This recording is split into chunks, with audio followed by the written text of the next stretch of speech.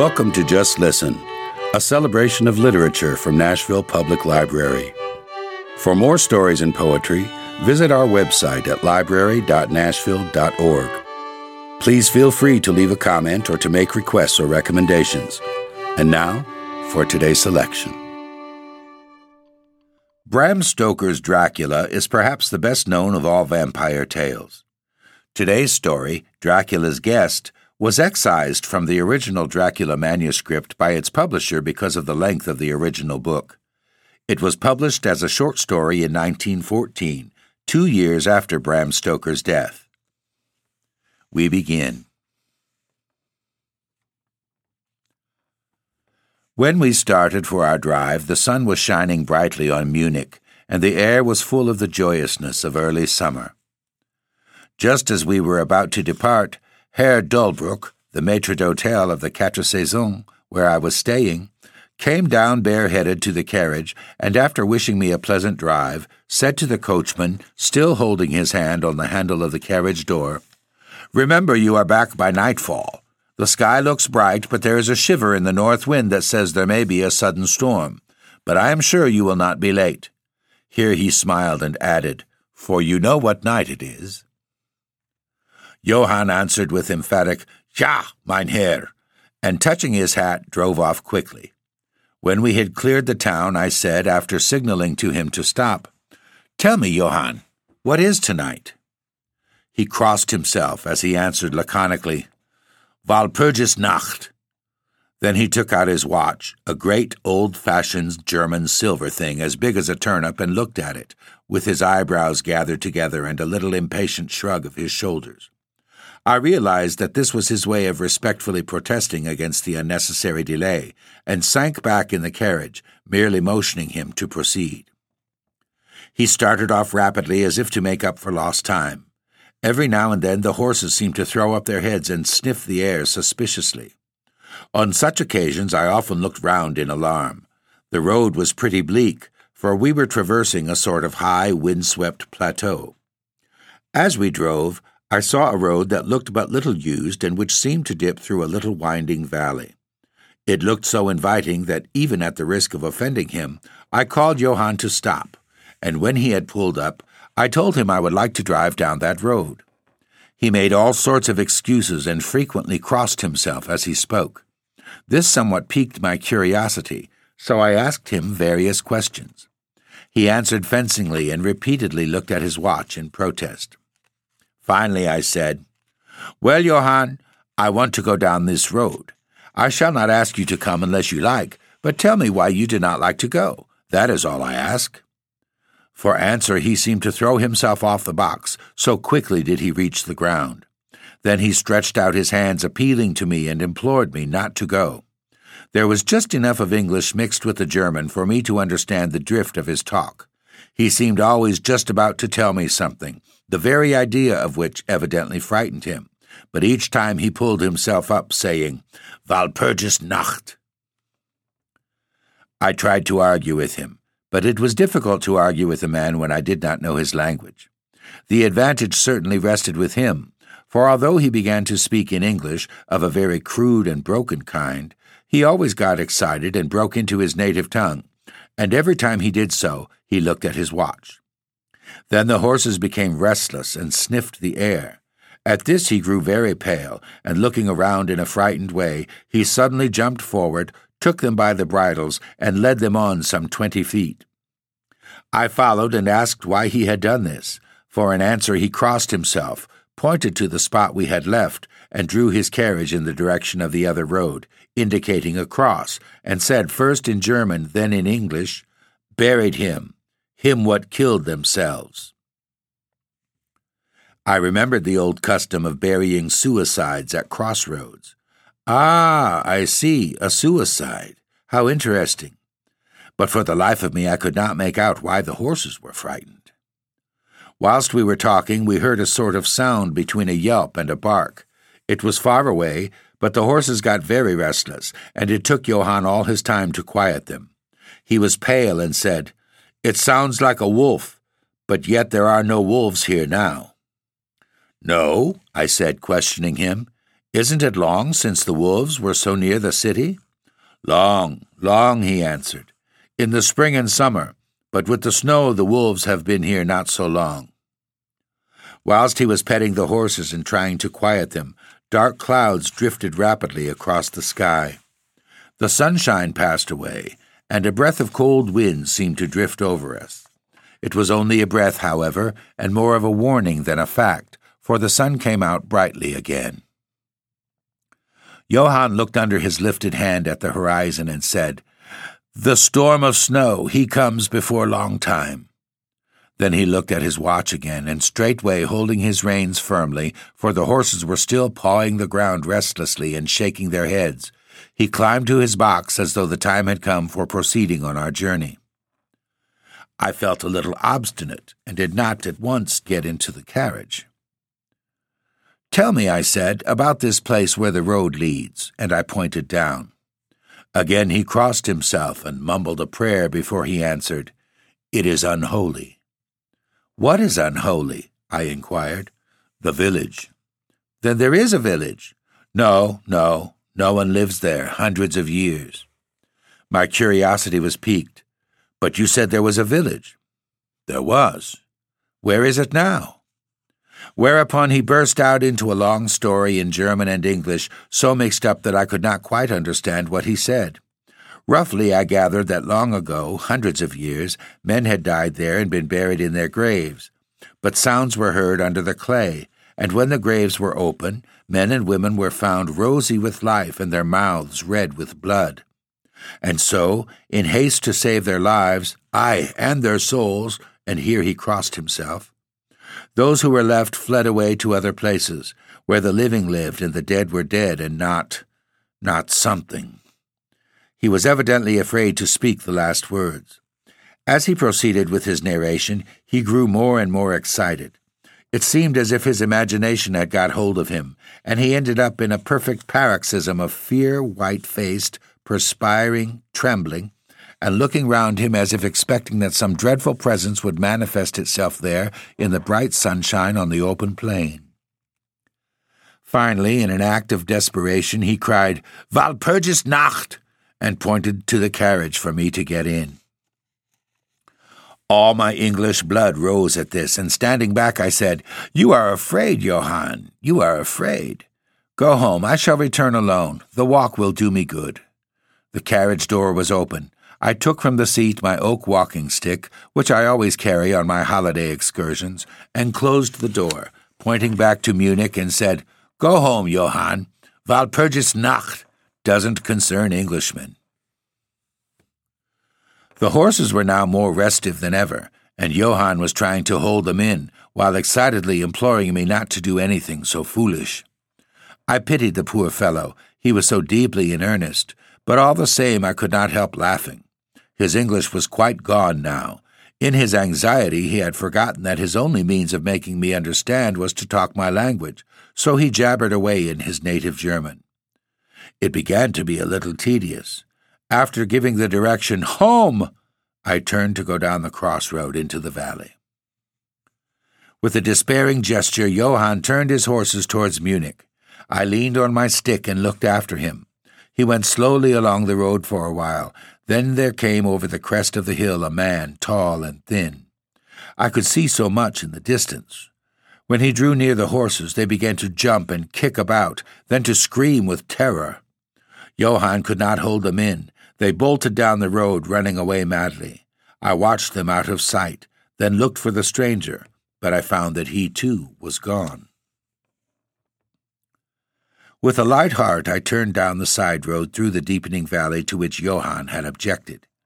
There was not the slightest reason, that I could see, for his objection, and I dare say I tramped for a couple of hours without thinking of time or distance, and certainly without seeing a person or a house.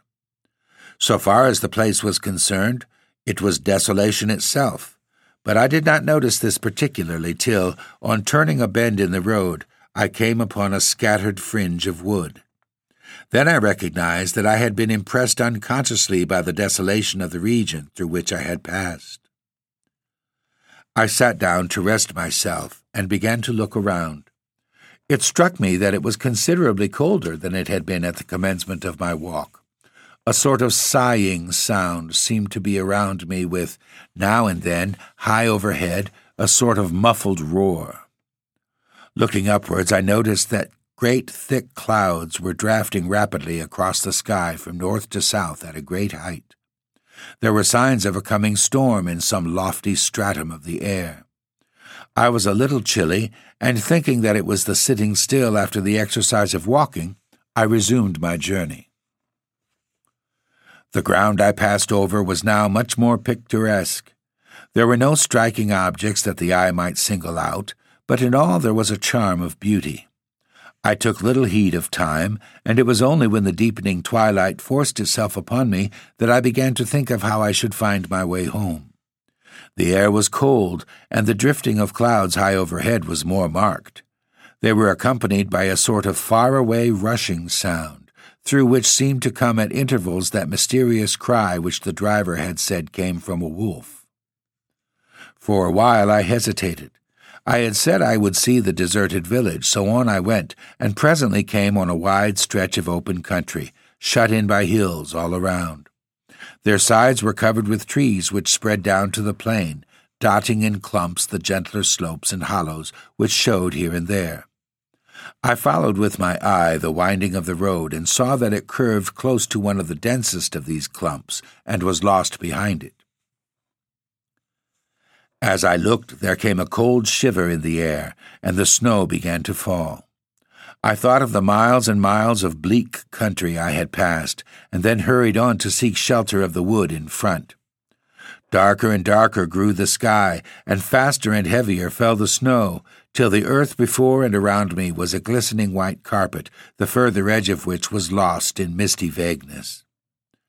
The road was here but crude, and when on the level its boundaries were not so marked as when it passed through the cuttings, and in a little while I found that I must have strayed from it, for I missed underfoot the hard surface, and my feet sank deeper in the grass and moss.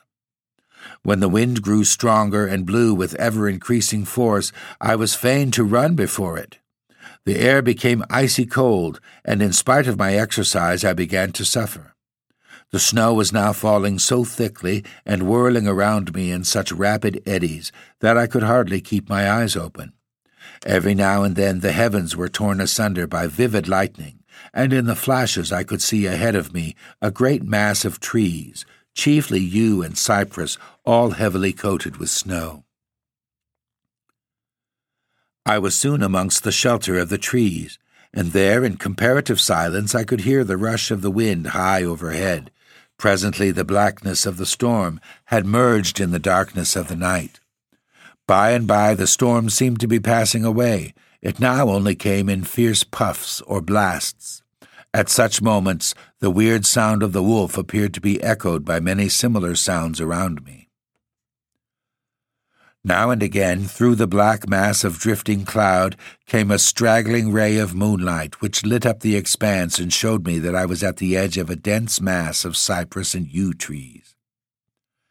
As the snow had ceased to fall, I walked out from the shelter and began to investigate more closely. It appeared to me that, amongst so many old foundations as I had passed, there might be still standing a house in which, though in ruins, I could find some sort of shelter for a while. As I skirted the edge of the copse, I found that a low wall encircled it, and following this I presently found an opening. Here the cypresses formed an alley leading up to a square mass of some kind of building. Just as I caught sight of this, however, the drifting clouds obscured the moon, and I passed up the path in darkness. The wind must have grown colder, for I felt myself shiver as I walked, but there was hope of shelter, and I groped my way blindly on. I stopped, for there was a sudden stillness. The storm had passed, and perhaps in sympathy with nature's silence, my heart seemed to cease to beat. But this was only momentarily, for suddenly the moonlight broke through the clouds, showing me that I was in a graveyard, and that the square object before me was a great massive tomb of marble, as white as the snow that lay on it and all around it. With the moonlight there came a fierce sigh of the storm, which appeared to resume its course with a long, low howl, as of many dogs or wolves. I was awed and shocked, and I felt the cold perceptibly grow upon me till it seemed to grip me by the heart. Then, while the flood of moonlight still fell on the marble tomb, the storm gave further evidence of renewing, as though it were returning on its track. Impelled by some sort of fascination, I approached the sepulchre to see what it was and why such a thing stood alone in such a place. I walked around it, and it read, over the Doric door, in German, Countess Dollingen of Gratz, in Styria, sought and found death, 1801. On the top of the tomb, seemingly driven through the solid marble, for the structure was comprised of a few vast blocks of stone, was a great iron spike or stake. On going to the back, I saw, graven in great Russian letters, "The dead travel fast." There was something so weird and uncanny about the whole thing that it gave me a turn and made me feel quite faint. I began to wish for the first time that I had taken Johann's advice. Here a thought struck me, which came under almost mysterious circumstances and with a terrible shock. This was Walpurgis Nacht. Walpurgis Night was when, according to the belief of millions of people, the devil was abroad, when the graves were opened and the dead came forth and walked, when all evil things of earth and air and water held revel. This very place the driver had specially shunned. This was the depopulated village of centuries ago. This was where the suicide lay, and this was the place where I was alone, unmanned, shivering with cold in a shroud of snow with a wild storm gathering again upon me. It took all my philosophy, all the religion I had been taught, all my courage not to collapse in a paroxysm of fright. And now a perfect tornado burst upon me. The ground shook as though thousands of horses thundered across it, and this time the storm bore on its icy wings not snow, but great hailstones, which drove with such violence that they might have come from the throngs of Balearic slingers, hailstones that beat down leaf and branch and made the shelter of the cypresses of no more avail than though their stems were standing corn. At the first I had rushed to the nearest tree, but I was soon fain to leave it and seek the only spot that seemed to afford refuge, the deep Doric doorway of the marble tomb. There, crouching against the massive bronze door, I gained a certain amount of protection from the beating of the hailstones, for now they only drove against me as they ricocheted from the ground and the side of the marble. As I leaned against the door, it moved slightly and opened inwards. The shelter of even a tomb was welcome in that pitiless tempest, and I was about to enter it when there came a flash of forked lightning that lit up the whole expanse of the heavens. In the instant, as I am a living man, I saw, as my eyes turned into the darkness of the tomb, a beautiful woman with rounded cheeks and red lips, seemingly sleeping on bier. As the thunder broke overhead, I was grasped as by the hand of a giant and hurled out into the storm. The whole thing was so sudden that, before I could realize the shock, moral as well as physical, I found the hailstones beating me down. At the same time I had a strange, dominating feeling that I was not alone. I looked towards the tomb. Just then there came another blinding flash which seemed to strike the iron stake that surmounted the tomb and to pour through to the earth, blasting and crumbling the marble as in a burst of flame. The dead woman rose for a moment of agony while she was lapped in the flame, and her bitter scream of pain was drowned in the thunder crash.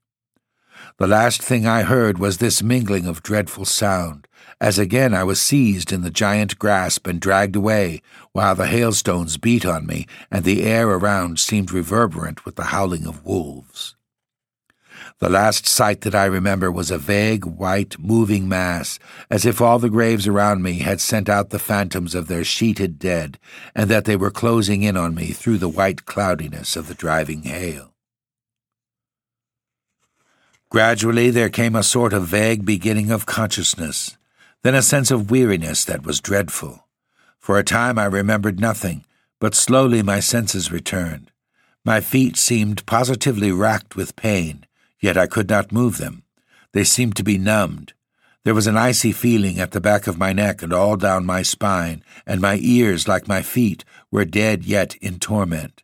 But there was in my breast a sense of warmth which was by comparison delicious.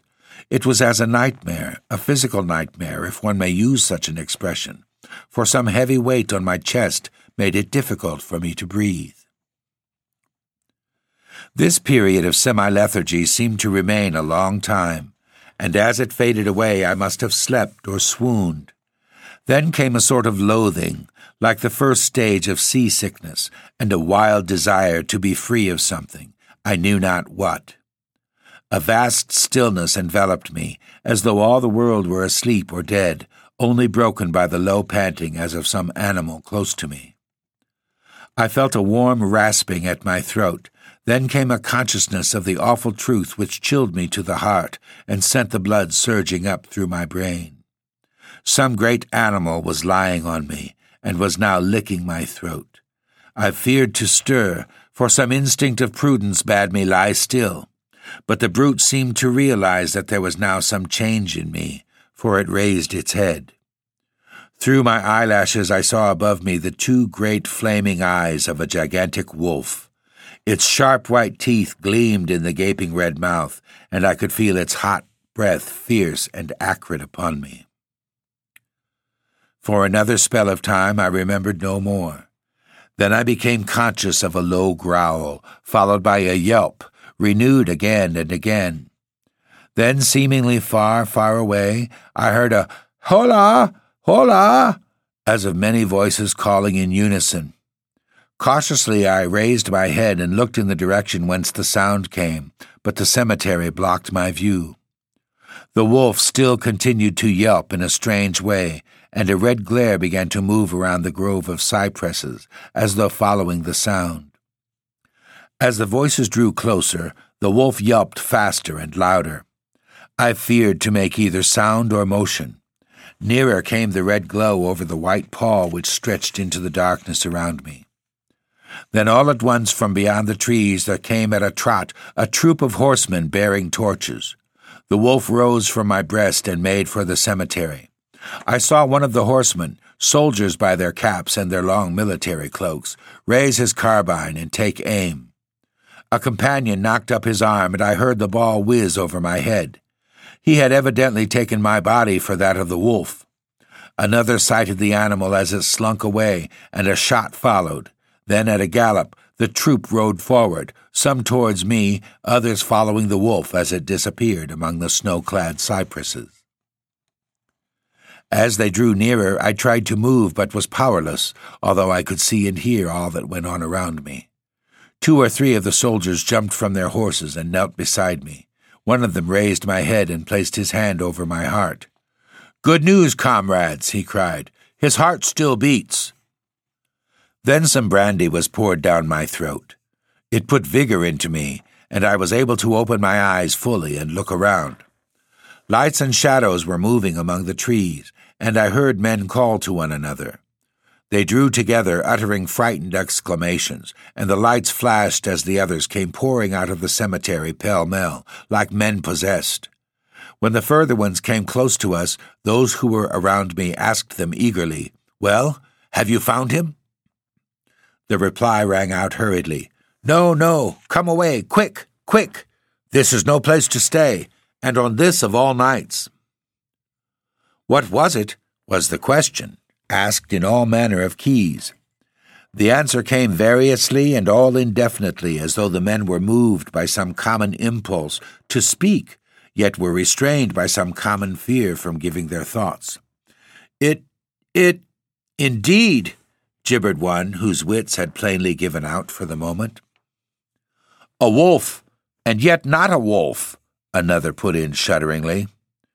"No use trying for him without the sacred bullet," a third remarked in a more ordinary manner. "Serve us right for coming out on this night. Truly we have earned our 1,000 marks," exclaimed a fourth. "There was blood on the broken marble," another said after a pause. "The lightning never brought that there. And for him, is he safe? Look at his throat. "See, comrades, the wolf has been lying on him and keeping his blood warm." The officer looked at my throat and replied, "He is all right. The skin is not pierced." "What does it all mean? We should never have found him but for the yelping of the wolf."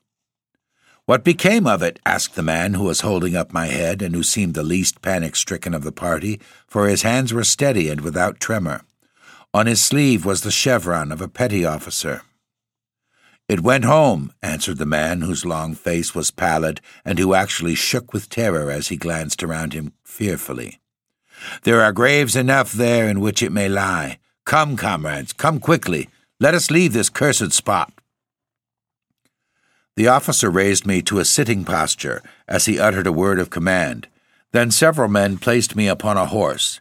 He sprang to the saddle behind me, took me in his arms, gave the word to advance, and, turning our faces away from the cypresses, we rode away in a swift military order.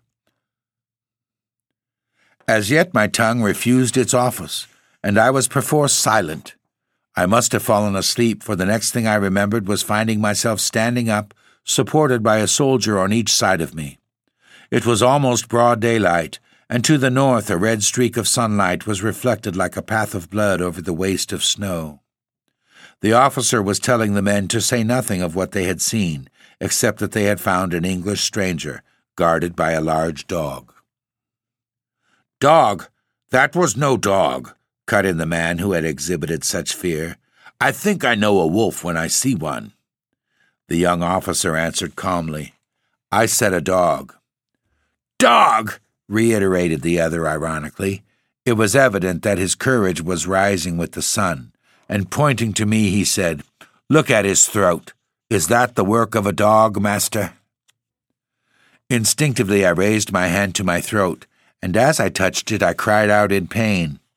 The men crowded round to look, some stooping down from their saddles, and again there came the calm voice of the young officer. "A dog, as I said. If aught else were said, we should only be laughed at." I was then mounted behind a trooper, and we rode on into the suburbs of Munich. Here we came across a stray carriage into which I was lifted, and it was driven off to the Quatre Saisons, the young officer accompanying me, whilst a trooper followed with his horse, and the others rode off to their barracks. When we arrived, Herr Delbruck rushed so quickly down the steps to meet me that it was apparent he had been watching within. Taking me by both hands, he solicitously led me in. The officer saluted me and was turning to withdraw when I recognized his purpose and insisted that he should come to my rooms. Over a glass of wine, I warmly thanked him and his brave comrades for saving me. He replied simply that he was more than glad, and that Herr Delbruck had at the first taken steps to make all the searching party pleased, at which ambiguous utterance the maître d'hôtel smiled, while the officer pleaded guilty, and withdrew. When we arrived, Herr Delbruck rushed so quickly down the steps to meet me that it was apparent that he had been watching within. Taking me by both hands, he solicitously led me in. The officer saluted me and was turning to withdraw when I recognized his purpose and insisted that he should come to my rooms. Over a glass of wine, I warmly thanked him and his brave comrades for saving me. He replied simply that he was more than glad, and that Herr Delbruck had at the first taken steps to make all the searching party pleased, at which ambiguous utterance the maître d'hôtel smiled, while the officer pleaded duty and withdrew. "But Herr Delbruck," I inquired, "how and why was it that the soldiers searched for me?" He shrugged his shoulders, as if in depreciation of his own deed, as he replied, "I was so fortunate as to obtain leave from the commander of the regiment in which I serve, to ask for volunteers."